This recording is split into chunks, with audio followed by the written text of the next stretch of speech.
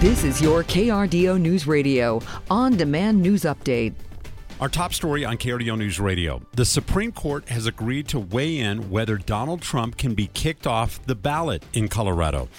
The state court booted him off the ballot in Colorado because of his alleged actions leading up to the January 6th attack on the Capitol.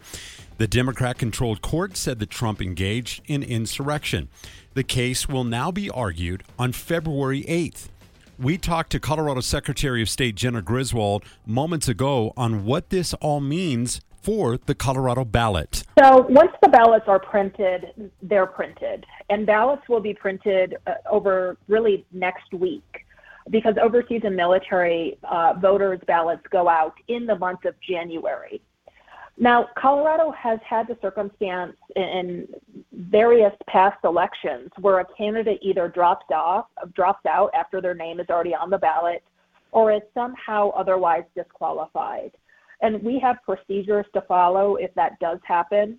But, at this point, it's too early to say when the United States Supreme Court is going to rule and how they're going to rule.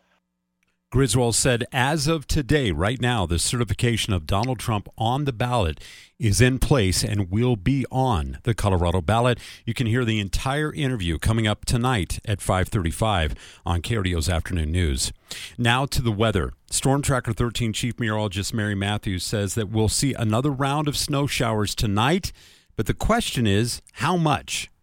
Due to the cold temperatures already in place, the ground temperature is already very cold. Won't take much for a light coating of snow to build up on our area roads and interstates to make for some slick travel. Then we'll clear out through Saturday, partly sunny, highs in the 30s. Sunday starts off dry, increase in cloud cover by the afternoon as another round of snow moves into the region overnight Sunday into Monday.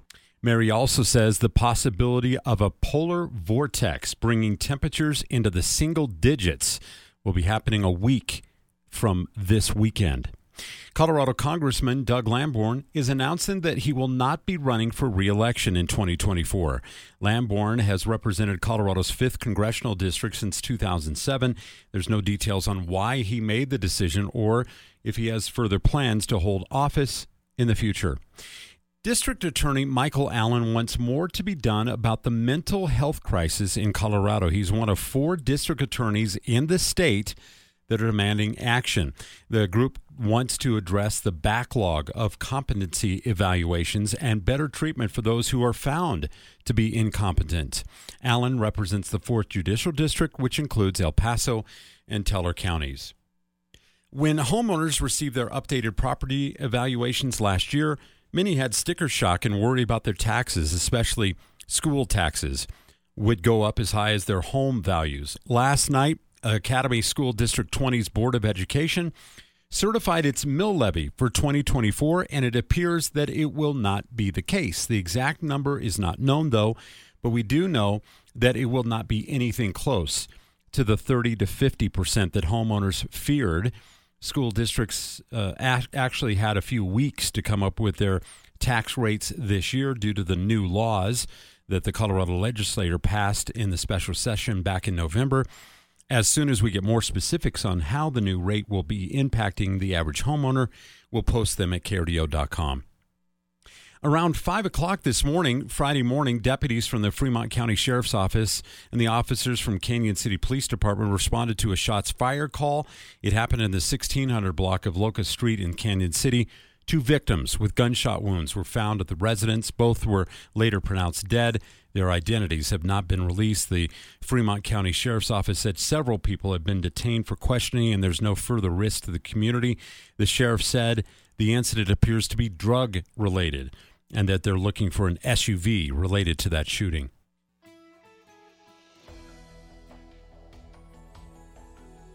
Few snow showers possible across the Pikes Peak region, with main accumulation staying south of Pueblo County. Quick inch or two can't be ruled out, but largely we're stuck with cold temperatures in the low teens across the region. By tomorrow, Saturday, we are a bit warmer, 35 in the Springs, 38 in Pueblo. Not the worst day. The sun makes a return, the winds remain calm. What we will watch, though, by Sunday, we're already watching our next system by the evening hours. From the Storm Tracker 13 Weather Center, I'm meteorologist Joe Rook. Get news, traffic, weather live on KRDO's Morning News weekday mornings from 5 to 9. KRDO's Afternoon News weekday afternoons from 4 to 7. On KRDO News Radio or anytime at krdo.com.